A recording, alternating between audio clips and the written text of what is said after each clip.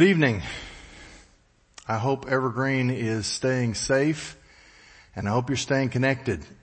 We're trying to maintain our abilities to know what's going on in the lives of our people, to be involved in pastoral care, to help any way we can. But it's important for you to continue to stay connected with us and with each other. I've often told you how extraordinary it is when God gives me lessons to teach and they become incredibly timely and relevant by the time I actually get to that teaching series. I've been teaching through the book of 1 Corinthians on Wednesday evenings since last August, so it's about 22 or 24 lessons long, that complete series, and we just finished it recently. And I had planned several months ago to follow up that extended book, that letter to probably the most dysfunctional church in the New Testament. I decided to follow it up by teaching the rest of this spring through the short letters of 1st and 2nd Thessalonians, primarily because that is one of the healthiest churches in the New Testament. But I see how incredibly relevant and timely this is because of where we are, where we find ourselves today, sort of the new normal that we're contemplating and what life looks like today and tomorrow and maybe next week. 1st and 2nd Thessalonians are letters written to a great church. In fact, the only church that we have letters recorded for in the New Testament, it's the only church that is commended as an example for other churches to follow. Their influence in Thessalonica extended far beyond their physical location, and Paul often pointed to this church as a standard, a bar that he said that other churches were to strive for.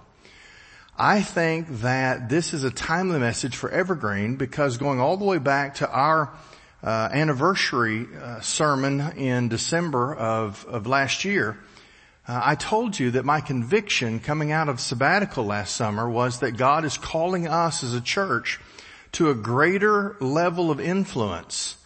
I've seen our leadership drawn on as resources from other churches. We've seen an increase in invitations to go and teach and train and speak to other churches.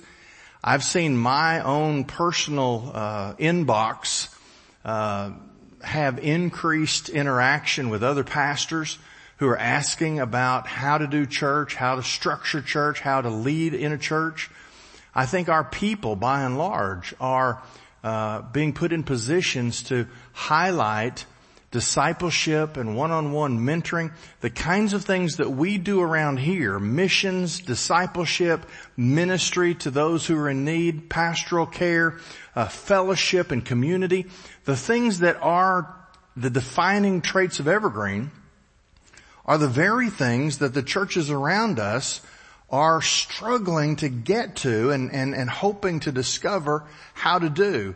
And so God's put us in a position of influence. I think the letters to the Thessalonian church, I think this is a critical model for us to know how to be an influential church in our generation. Secondly, the theme of much of these two letters is how to be a great church in the last days. How to have a correct understanding of the storyline that God is unfolding. How to have confidence in what is coming and what we need to do. I think this is incredibly relevant because whatever our new normal is, whatever society begins to look like as it takes shape in the third decade of the 21st century, the church is going to have to figure out how to be the church in some new ways. And I think that these lessons that will cover end times, Paul in these letters speaks about the Antichrist. He speaks about a great falling away theologically as people leave the faith. We need to have a handle on these passages of Scripture because I think the very days Paul is talking about may be a part of the new normal that we're getting ready to live. That doesn't mean we have fear. That doesn't mean that we have to run and hide. We will in fact grieve some of what we've lost in the way of life that we've been used to. But I think this is an exciting moment for the church to be the church. And I think 1st and 2nd Thessalonians over the next several weeks will prove to be timely lessons that the Holy Spirit uses to teach Evergreen about how to be who we've been called to be. I appreciate you watching this. I hope that you'll feel free to recommend to other people. One of the reasons we put the teaching of God's Word online is first and most importantly to strengthen our church family. But we also put it out there so that the Word can be circulated far beyond what one person standing in one location can do. So you feel free to encourage other people that you know to watch lessons, particularly when you think that there is a relevance and an impact in your life. Pass that along to somebody else and let them be a part of the teaching that we're going to do. I'm going to continue to teach on Sunday mornings as we try and figure out when we'll be able to meet together again. But I'm also going to teach a lesson each week that will be available by late in the day or early evening on Wednesdays, because I really want to have that second opportunity each week to speak with you, to teach the Word of God, and it will help create some encouragement, I hope, but also some level of normalcy. If we have a cycle of teaching that is Sunday morning and midweek and Sunday morning and midweek. So I will be faithful on this end, and I pray that you'll make use of this on your end and circulate it however you see fit. Open your Bibles with me to 1 Thessalonians. We're going to look at the first chapter in this lesson, but I want to give some background. Thessalonica had an established church that the Apostle Paul founded on his second missionary journey. That was in Acts chapter 17. We'll look at that in just a minute. That's the historical context of these letters. Ancient Thessalonica was located in the present day Balkans, and in Paul's day, it probably was a city of about 200,000 people. It wasn't as large as Rome, but it was a major city. It was ethnically diverse because it was a trade center for that part of the Roman Empire. So people came far and wide. It's interesting to me how often the gospel was planted, churches were started. I think this is a design of the Holy Spirit, but I think Paul was strategically a good thinker.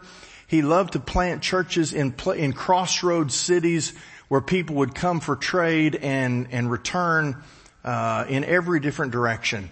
Part of what spread the gospel across the Roman Empire was not just the Apostle Paul planting churches, but it was the gospel itself being carried by nameless, unknown, new believers who discovered it in their travels and took it to their homes. That's still the pattern, frankly, across the world today.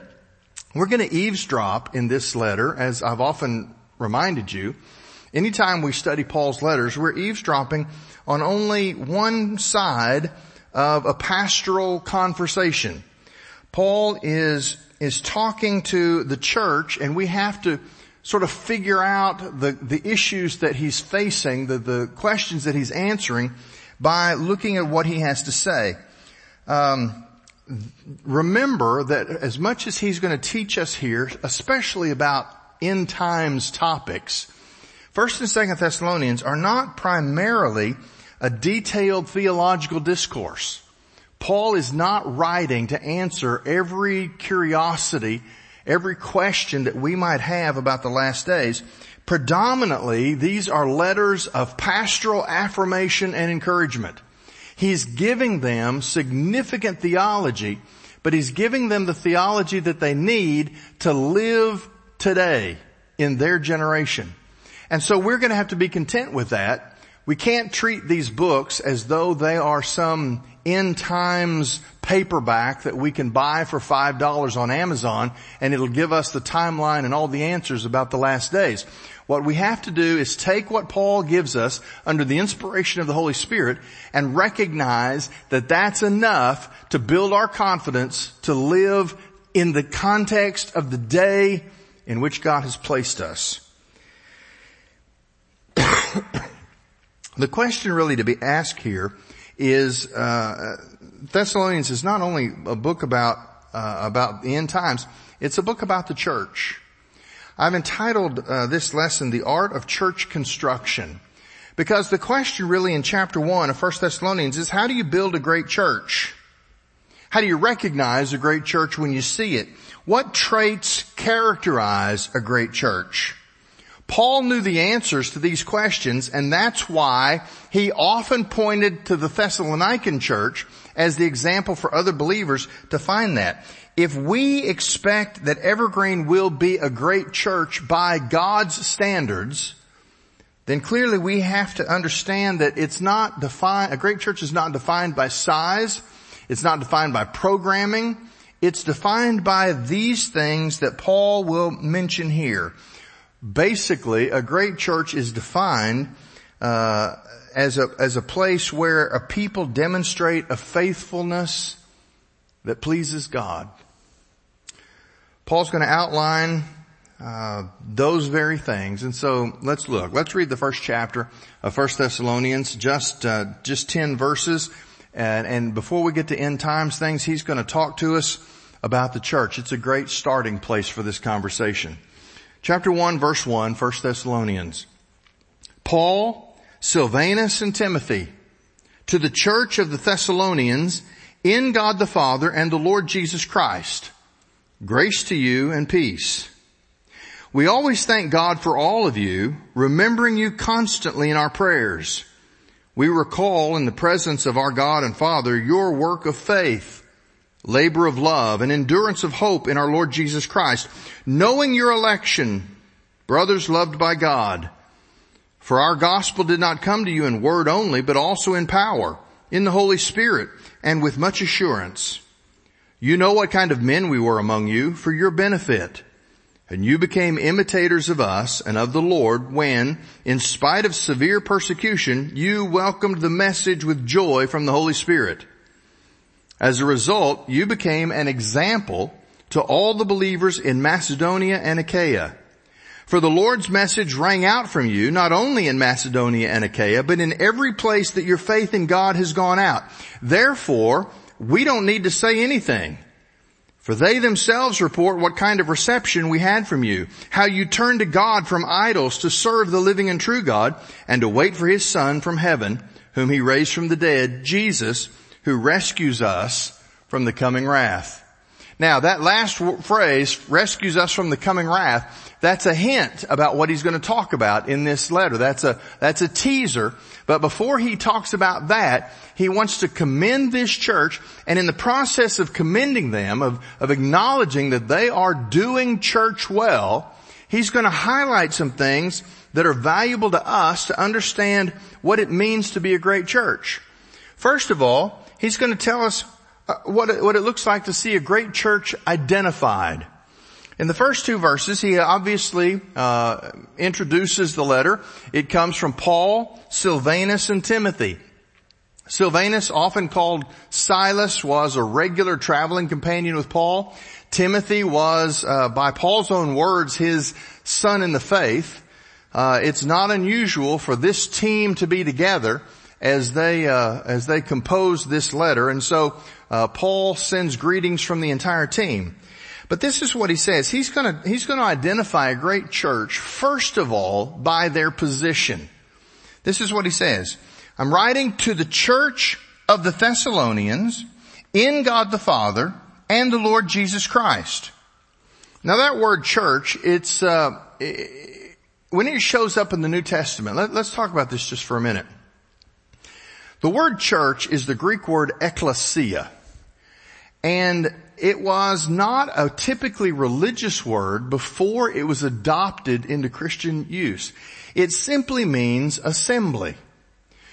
But understand that as Paul was traveling on his missionary journeys across the Roman Empire, he often started, as in Thessalonica, we'll see this in just a minute in Acts chapter 17, he often started by first going to a synagogue, if there was a synagogue there. Now, a synagogue was simply a Jewish place of teaching and worship.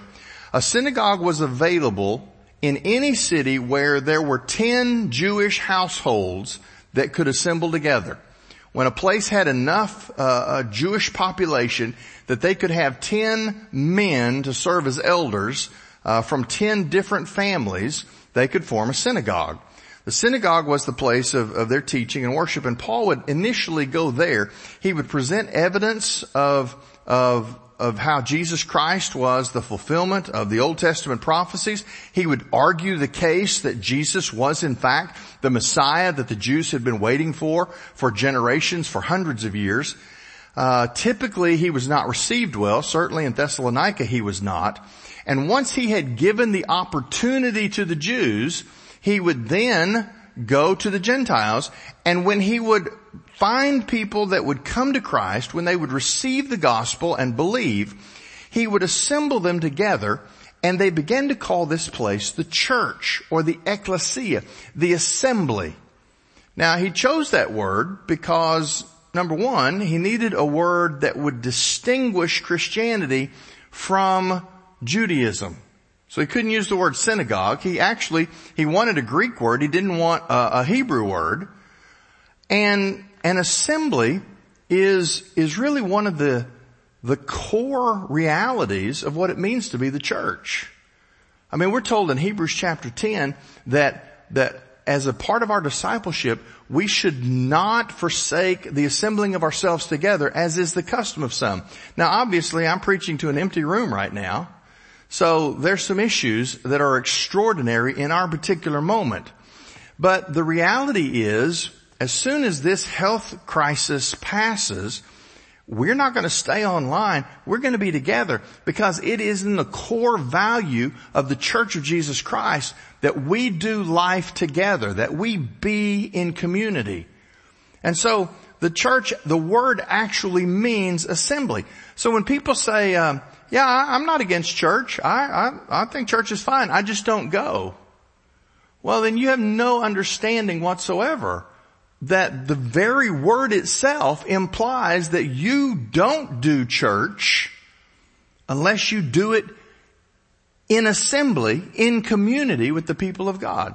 Now, Paul's going to talk about how he puts that reality, that assembly, into a context.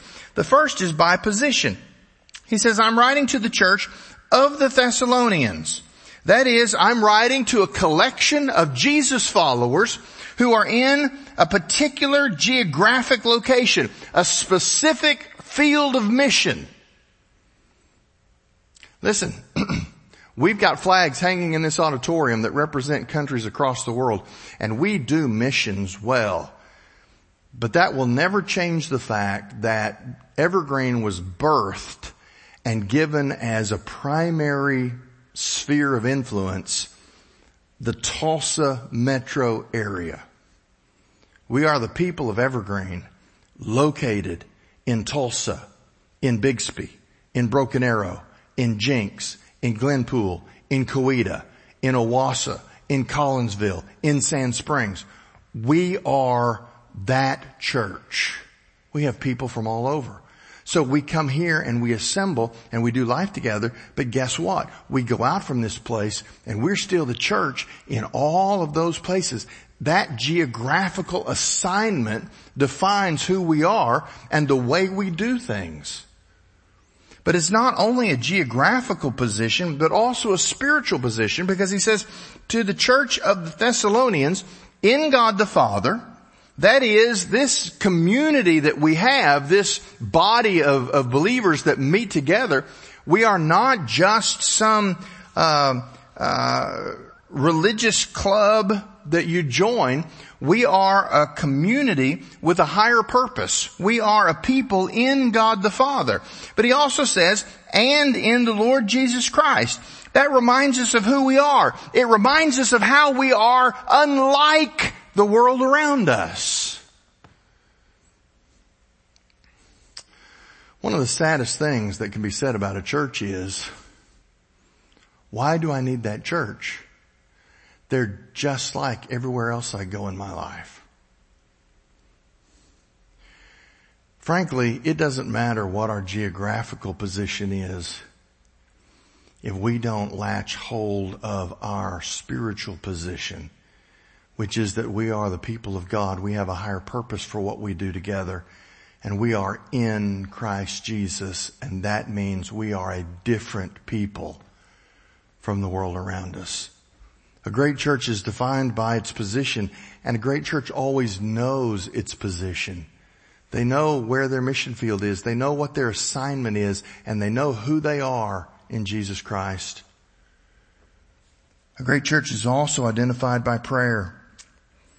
Paul says in verse 2, we always thank God for all of you, remembering you constantly in our prayers. Now, this is not Paul talking about the prayer life of the Thessalonians. This is Paul talking about his own prayer life. But he speaks these words in a way that makes it obvious that the Thessalonians absolutely would have been able to relate to what he's saying. Paul is saying that prayer is both the source and the promise of the spiritual greatness for a church. He's setting an example that clearly the Thessalonian church was already following by saying, I've made it a habit of my life to intercede for the saints. I'm praying for those believers who live in Thessalonica, and I'm doing it every time you come to my mind. One of the things that we should come out of this period of time in the 21st century with is we should come out of this time with a stronger daily habit of praying for one another as the people of God. Listen, if you're in a life group, you need to be praying for your life group members every single day. You need to be praying for the pastoral leadership of your church every single day. If you're in a Sunday school class and you've got a larger roster than a life group, you need to break that up, and you need to pray for a portion of that class every single day until you systematically, over the course of several days, pray through everybody that you're connected with in that Sunday school class. If you serve in the preschool ministry or in the children's ministry or in the student ministry, you need to pray for those children or students who are under your care, under your charge, who have been placed under your influence. Listen, here's the thing. Sometimes God allows us to be in a position where the only thing we can do for each other is pray. Frankly, for many of us, that's where we are right now. If you're a senior adult, City of Tulsa says you need to stay home. So how do you carry out the ministry of the church? You begin to pray. And you carve out time every day. And you make it your job, your mission to pray. Maybe you work with little ones. Listen, our children don't understand what's happening. They don't know what's going on. You need to pray for families. For families, how they're managing in this time of separation, of close quarters, of concern about illness and just having the supplies necessary to keep going forward. We will see Evergreen's greatness as we demonstrate Evergreen's commitment to prayer. I don't think there's ever been a more appropriate moment in the 20 years of our existence than this one, to lift up one another, to intercede on behalf of the believers who make up this church. Find that group that you're responsible for, and you take them every day before the throne of grace. That is the mark, an identifying trait of a great church. A great church is identified by its position and by prayer. But a great church is qualified by some things. Look at the next verses. Verse 3. Paul says, we recall in the presence of our God and Father your work of faith, your labor of love, and endurance of hope in our Lord Jesus Christ, knowing your election, brothers loved by God. For our gospel did not come to you in word only, but also in power, in the Holy Spirit, and with much assurance, You know what kind of men we were among you for your benefit, and you became imitators of us and of the Lord when, in spite of severe persecution, you welcomed the message with joy from the Holy Spirit. All right, let's talk about how to qualify a great church. He's going to delineate the marks of greatness. He's going to tell us what church people are supposed to look like. That's what these verses describe. He's describing the testimony that we should have. He starts by saying, I remember your election. In we'll come back to verse 3, but in verse 4, he says, knowing your election, brothers loved by God. Okay, he's going to talk about three things here, and it's the great triune collection of characteristics that he uses in other places. He's going to talk about faith, love, and hope.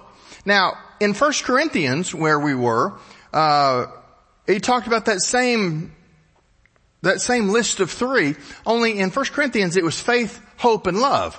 Well, that made sense because in the context of 1 Corinthians, Paul was emphasizing love.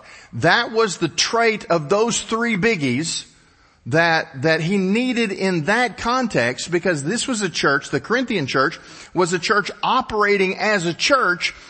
They were busy, they were active, they were doing a lot of churchy stuff, but they didn't have love. And so in Corinth, love was one of the big three that Paul would emphasize.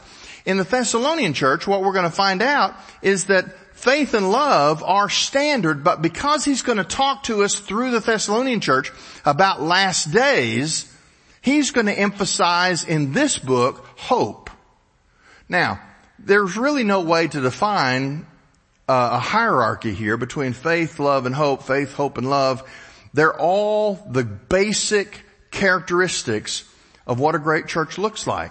It's marked by a people of faith who practice love and live with hope. And it's just a matter of emphasis based on what needs to be dealt with at the time. But he says, you're qualified by your election. That's verse 4. I know your election, brothers loved by God. And then in verse 5, he's going to tell us about that election. Election is a word in the New Testament that throws people for a loop. I mean, it drives them crazy. They're like, I don't know what that means. Is God just randomly picking? Paul's going to tell us. Look at verse 5, and he's going to describe the process of election. He says, you're brothers loved by God. And in verse 5, he says, for the gospel did not come to you in word only, but also in power, in the Holy Spirit, and with much assurance. Verse 5 is, in a single verse summary, the Apostle Paul describing the process of coming to salvation. I mean, look what he says. The gospel came to you in word. That is, it came to you as the testimony of a friend. It came to you as information from somebody that you cross paths with. It came to you in a lesson or a sermon that you happened to hear because you were in a place where it was being taught. The gospel came to you, first of all, in word. Somebody, somewhere, told you something you didn't know. And it was good news. But people hear the good news all the time. Paul says that's not the only thing necessary to this process of salvation. The gospel didn't come to you in word only. It also came to you in power. That is, it's a word that implies that you were granted the ability to recognize the word that was spoken to you as something important and significant. You ever had something come to you and sometime later you go, somebody says, hey, listen, here's a stock tip. You should buy this stock. And you're like, oh yeah, okay, I'll look into it. And then you hear 6 months later a headline that some stock has just skyrocketed and they're making $1 billion, and you go, oh, that was that stock that they told me about. You heard the words, but whatever was going on in your life, you didn't take the words, you didn't recognize them as significant or as important. In the process of salvation, There is God doing something in us that makes us able to not only hear the gospel, but to recognize that this is something I need to take notice of. This is something that has a direct impact on my life. Paul says the gospel didn't come to you in words only, but also with a power that God made available so that you could actually not just hear the sound waves against your eardrums, but that you could hear it, you could take it in, and it made sense to you. But he says, also in power and in the Holy Spirit. The Holy Spirit is the agent of change. In the process of coming to follow Jesus, you have to hear the gospel. You have to recognize that the gospel is applicable and meaningful to you. And as you pray, it's the Holy Spirit of God that then effects the transformation in your heart that leads you to Christ. And he says, finally, and you receive the gospel with much assurance. That is the invisible conviction that something unseen but deeply important has just happened. When I've led people to the Lord, one of the questions that I always ask when they finish praying is I say, what do you feel right now? And they use various language. They describe it in different ways, but almost always they say something like, I feel clean. I feel different. I feel whole. All different words to describe that they've heard the gospel, that they recognize it as significant and applicable to them. They've asked for salvation, and the Holy Spirit as the agent of change causes that transformation. And then with that comes this internal conviction that I'm different now than I was 10 minutes ago. That's what Paul is describing. Listen, a great church is not just a collection of people who show up at the same location at the same hour once or twice a week. The church, by definition, must be made up of people who met the good news of the gospel. They recognized that it had significance for them. They were transformed by the Holy Spirit, and they live daily now with the conviction that they are fundamentally different people than they once were. That's the process. That's why at Evergreen we require the reality of your testimony for membership, because we believe that the church is a regenerate church membership. You don't get to be here without that experience of salvation that you have with Jesus. Your election, he says, going back to verse 3, in this trinity of terms, he says really your election is your work of faith, or some translations read your work produced by faith. Faith, that reality of encountering God and being made different. Faith always leads to works. It always produces something. There is a tangible expression of my faith as I live out. That's why, and people get so upset. I asked somebody in my office one time, they'd come for counseling, and we were talking, and I said, what makes you think you're a Christian? Oh my stars. I mean, they just went off. How dare you ask me that question? I said, well, I'm not trying to offend you, but, you know, if I said, how do you know you're a Dallas Cowboys fan? That wouldn't be an offensive question, but you would say, well, I have season tickets and I know all the members of the team and I follow, I have subscriptions to all the right websites and I watch them every week on television when I'm not at the games.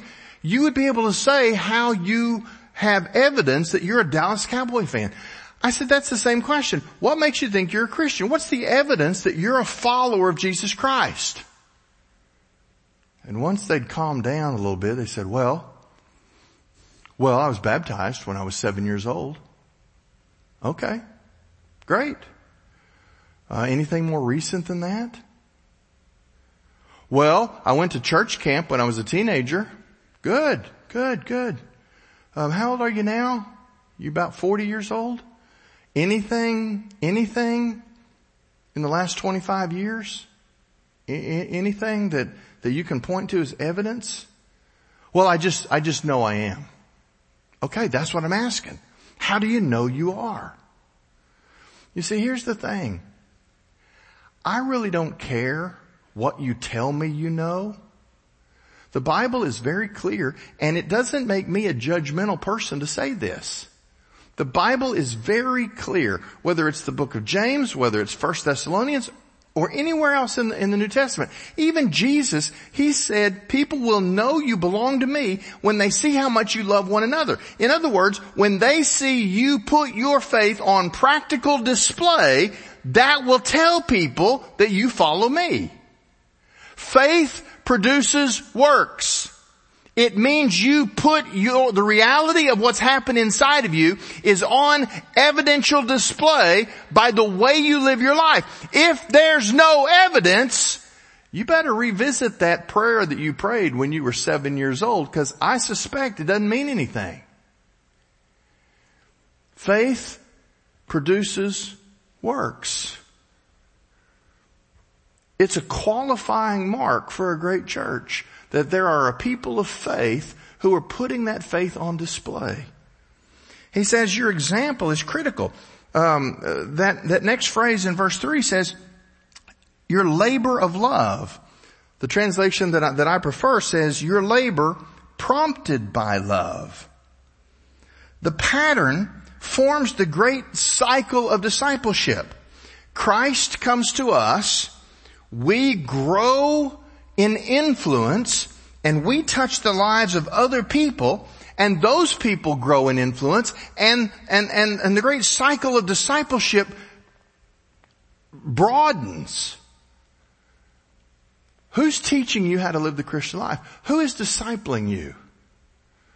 Now here's another question. Who are you discipling? Who are you teaching how to live the Christian life? So I don't know how to teach people how to live a Christian life. Well, you ever trained anybody at your job on how to do something that you knew how to do and they were still learning? Do you ever teach your child how to use a fork, how to tie their shoes? I mean, it's built into human relationships. We teach all the time. Discipleship is nothing more than the process of learning from somebody who's a few steps ahead of me on the journey, while I turn around and teach somebody who's a few steps behind me on the journey. Paul says a great church is qualified by faith that produces works. That is, a people who are regenerate, who have been transformed by the Holy Spirit in their hearts, and they are putting that on public display by the way they live their life. But then he says, a great church is qualified by their love, the labor prompted by love. In other words, the things that they do in and for each other because they love. Let me ask you this. What if I suggested that you check your schedule? Now maybe right now your schedule's a little out of whack because you're stuck at home or you're working at your dining room table or something. But think through your, what we would call normal weekly schedule. I don't know that we've ever had a normal weekly schedule, but we all live with the illusion that there is something out there that's normal.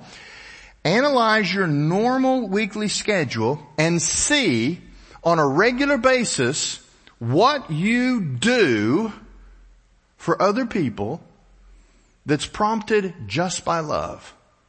Not what you do for your job, not what you do for a paycheck, not what you do because somebody employs you or hires you. What do you do for other people purely out of love? Because a great church is not only made up of followers of Jesus, faith-filled, regenerated believers, but a great church is qualified by people who, motivated by love, are serving one another and the people around us. In the day that we live right now, man, the opportunities for that are huge. Your election, your example, but also your expectation. this is the last part of verse 3. He says, your endurance of hope in our Lord Jesus Christ. Hope is not passive. It is a Christian trait that really has a kind of heroic constancy to it. Hope is what reveals that we have trust that something is certain and will happen even though it hasn't happened yet. We believe that God's Word is true and that everything that we know of God's track record in the past gives us the ability to stand with an unshakable certainty that everything that God has said about the future will come true because God is trustworthy.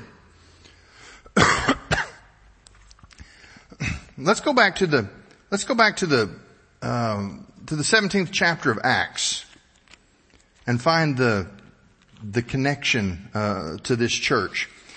In Acts chapter 17, starting in verse 1, it says, then they traveled through Amphipolis and Apollonia and came to Thessalonica, where there was a Jewish synagogue. As usual, Paul went to the synagogue and on 3 Sabbath days reasoned with them from the scriptures, explaining and showing that the Messiah had to suffer and rise from the dead. See, this is what I told you. 3 weeks in a row, he shows up on the Sabbath and he reasons with them. He takes the scriptures and makes his case that Jesus is the Messiah that they've been waiting on. He was explaining that the Messiah had to suffer and rise from the dead. This Jesus I am proclaiming to you is the Messiah. Then some of them were persuaded and joined Paul and Silas, including a great number of God-fearing Greeks as well as a number of the leading women. In other words, there was a huge harvest in Thessalonica. There were Jews there who were persuaded by Paul's teaching. There were God-fearing Gentiles. That means Gentiles who were in the process of converting to Judaism. They were persuaded. And he says a number of societal leading women, influential women. And they all came to follow Paul's teaching. This is the core description of what will be the start of a church, an assembly, in the city of Thessalonica. Verse 5, but what always happened, the Jews became jealous and they brought together some scoundrels from the marketplace, formed a mob and started a riot in the city. Man, do we not live in a generation where people who can't out-argue the truth of Scripture, their response is to put together some scoundrels to try and disrupt, to try and interfere, to try and break up our ability to do what we've been called to do? That's always been a strategy for people who can't win the debate. Attacking Jason's house, this is where Paul was staying, they searched for them to bring them out to the public assembly. In other words, this was a lynch mob. They were trying to find Paul and his traveling companions. When they did not find them, they dragged Jason and some of the brothers before the city officials, shouting, "These men who have turned the world upside down have come here too." Now listen, this is a mob, this is a riot, and they're behaving badly. But I gotta tell you, I would be thrilled at the accusation that these men have been turning the world upside down and they've come here too. Even the enemies of the gospel recognize that what God was doing with Paul and his companions was in fact shaking up the old order. God was breaking into human history in a way that was revolutionizing Western civilization.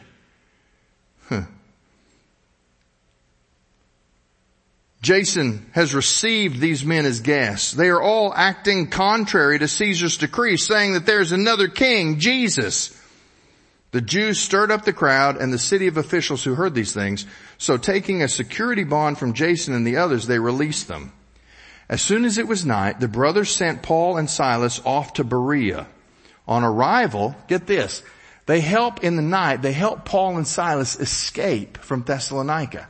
Now we're just about to do a letter.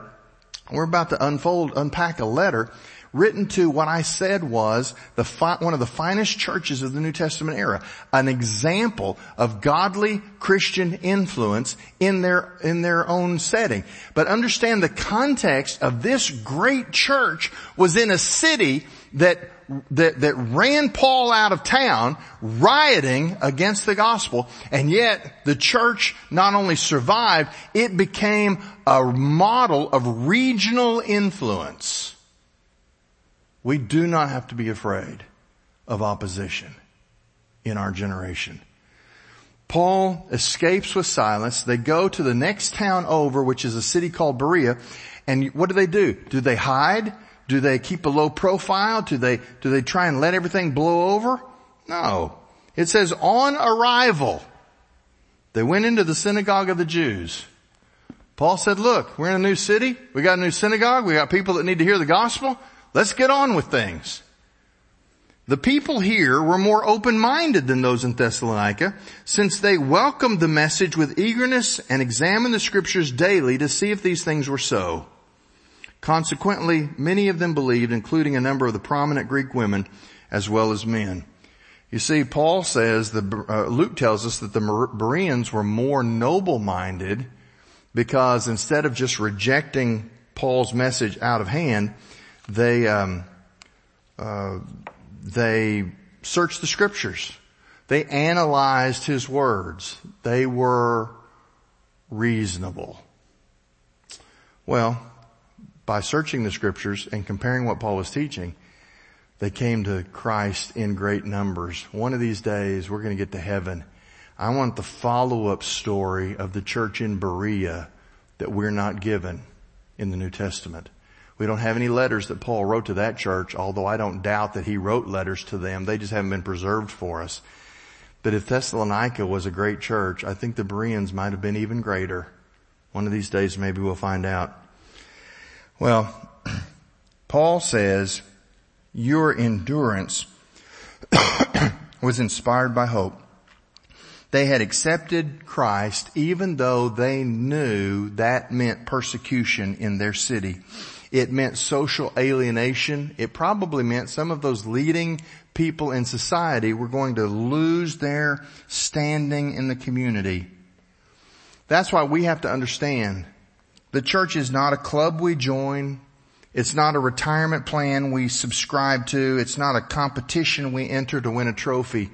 The church is a family of love where we serve one another even when the culture around us hates who we are. That's a great church. Faith in God's final promise caused them to be immensely loyal. That's why love is the emphasis of Corinthians, but in Thessalonians, Paul's going to keep hammering hope, because hope is the certainty of what's coming, and that gives us the courage to live the life we've been called to live today within a community of people who are just like us. Well, finally, he's going to tell us about a great church being magnified. Look at verse 7. He says a great church is magnified by modeling God's message. Here's the bottom line of these closing verses of the chapter. When God is pleased with the church, He's going to be sure that the news about that church gets around. God is our best public relations man. He is our best advertiser. I went to a church growth seminar one time that was entirely dedicated to branding and marketing. They talked about billboards and they talked about radio advertisements and television commercials. They talked about all the ways to get the name of your church out in the community. We've never done much of that at Evergreen, because I believe that when a church is a great church, God makes sure the news gets out. That's what happened here. Look at these closing verses. In verse 7, it says, as a result, meaning because you're marked by faith that has evidence, because you're marked by labor that comes out of love, because you're marked by a hope that produces an endurance, because you have the marks of a great church. As a result, he said, you became an example to all the believers in Macedonia and Achaia, for the Lord's message rang out from you, not only in Macedonia and Achaia, but in every place that your faith in God has gone out. Wow. He says this church is a prototype of what a church should be. You're a model. It's the word that implies the stamp on a coin, a die stamp that puts the image, the symbols on a coin and makes it permanent. You are a model of what everyone else should look like. And the news of your church rang out. It's the sound of the clear peal of a bell that can be heard, frankly, over 2 provinces. He says everybody in Macedonia and Achaia knows about this church. Why? Because when God is proud of a church, He puts the news on quick travel. He gets the word out and it travels quickly. Listen, these 2 provinces that Paul mentions, they covered hundreds of miles. We're not talking about a Tulsa church being known in Broken Arrow. We're talking about a Tulsa church being known in Texas, being known in Missouri, being known in Tennessee. We're talking about an influence that covers hundreds of miles because God has put the effectiveness of that church on display and He's gotten the word out. Listen, I told you this is the only New Testament church that's been set forth as a pattern for other churches. When God is pleased with the church, when it is a great church, God gives it greater influence. Not only modeling God's message, but ministering God's grace. Look at the last part of verse 8. He says, therefore, we don't need to say anything. Paul says we don't travel around and say, hey, let me tell you about the church in Thessalonica. Every time he starts a discussion that way, let me tell you about the church in Thessalonica, the answer is, oh, hey, we already know. We've already heard about that church. He said, for they themselves report what kind of reception we had from you, how you turned from God to God from idols to serve the living and true God. He said your testimony is out there. Thessalonica was the talk of every Christian assembly in that part of the Roman Empire. Their ministry to Paul was well known. Their reception of the gospel, their activities in the church. Listen, this is not about patting Evergreen on the back, but I want to tell you one of the most profound things that happens to me on a fairly regular basis is when I go, particularly to denominational meetings. I was in Oklahoma City for a meeting, a state convention meeting a couple of years ago, and a guy came up to me that I didn't know, that I'd never met, and he said, hey, are you Michael Gabbert? And I said, yeah. And he goes, and you pastor Evergreen in Tulsa? And I said, yeah, that's the church I pastor. And he said, can I buy you a cup of coffee? Yeah, sure. And we sat down, and this is what he said to me. He said, I was talking to so-and-so in the state convention office about some problems in my church and how I needed to handle them. And they said, go find Michael Gabbert and find out how Evergreen is doing it, because I think that will help you in your church. Now listen, before you think, well, Pastor, that'll give you a big head. You'll be all proud. No, let me tell you my response to that. My response to that was, dear Lord, what have you done? I'm still trying to figure out how to pastor the people you've given me. I'm not smart enough to solve the problems of other churches. And yet I see God crossing my path with other pastors to have conversations. He is giving us influence. And I figured out a long time ago, they're not coming to hear my brilliance. They're coming to hear my experience of following the leadership of the Holy Spirit in doing church. And I just take them to the Word of God and I say, okay, let's talk about what the church looks like. Let's talk about what the blueprint of a church is in the New Testament.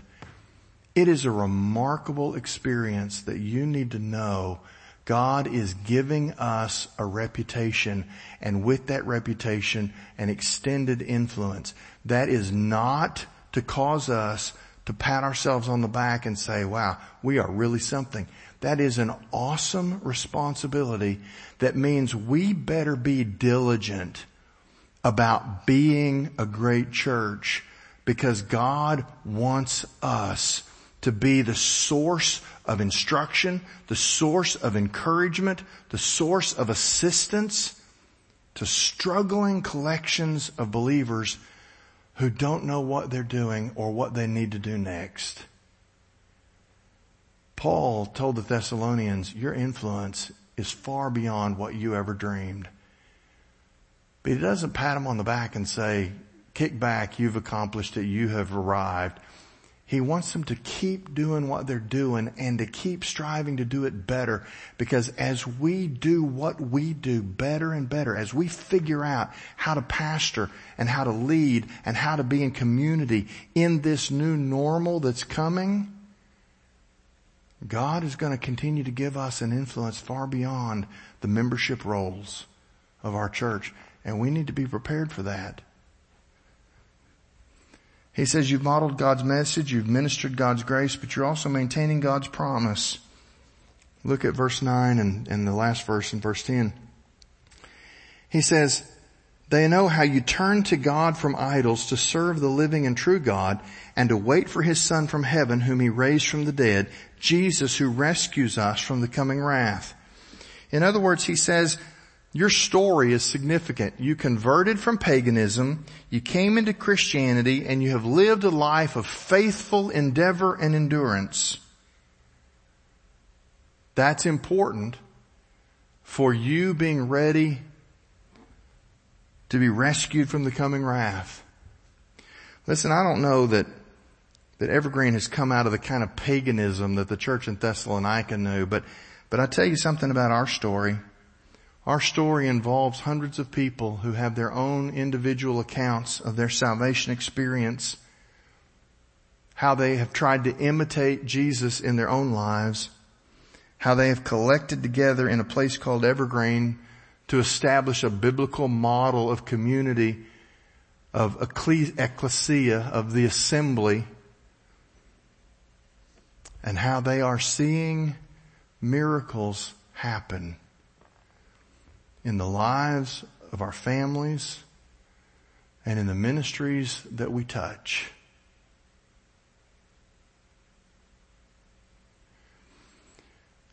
All I know is this.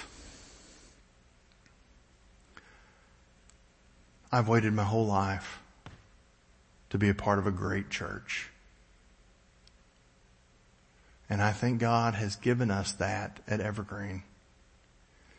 Not so that we can kick back and just sort of cruise the rest of the way, but because for all those poor churches out there not having a real impact on the culture in this generation, God has given us the incredible privilege of having influence and impact. We say at Evergreen that our motto here is knowing God, sharing life, and changing the world. I think as we have come to know God better, as we have practically learned to share life more, I very much think that in 2020, with everything that's happening around us, God is raising up a people and giving them an opportunity to truly, in this generation, change the world. Hold on, because the ride we're about to take is going to be awesome. Stay safe. Stay connected. God bless Evergreen.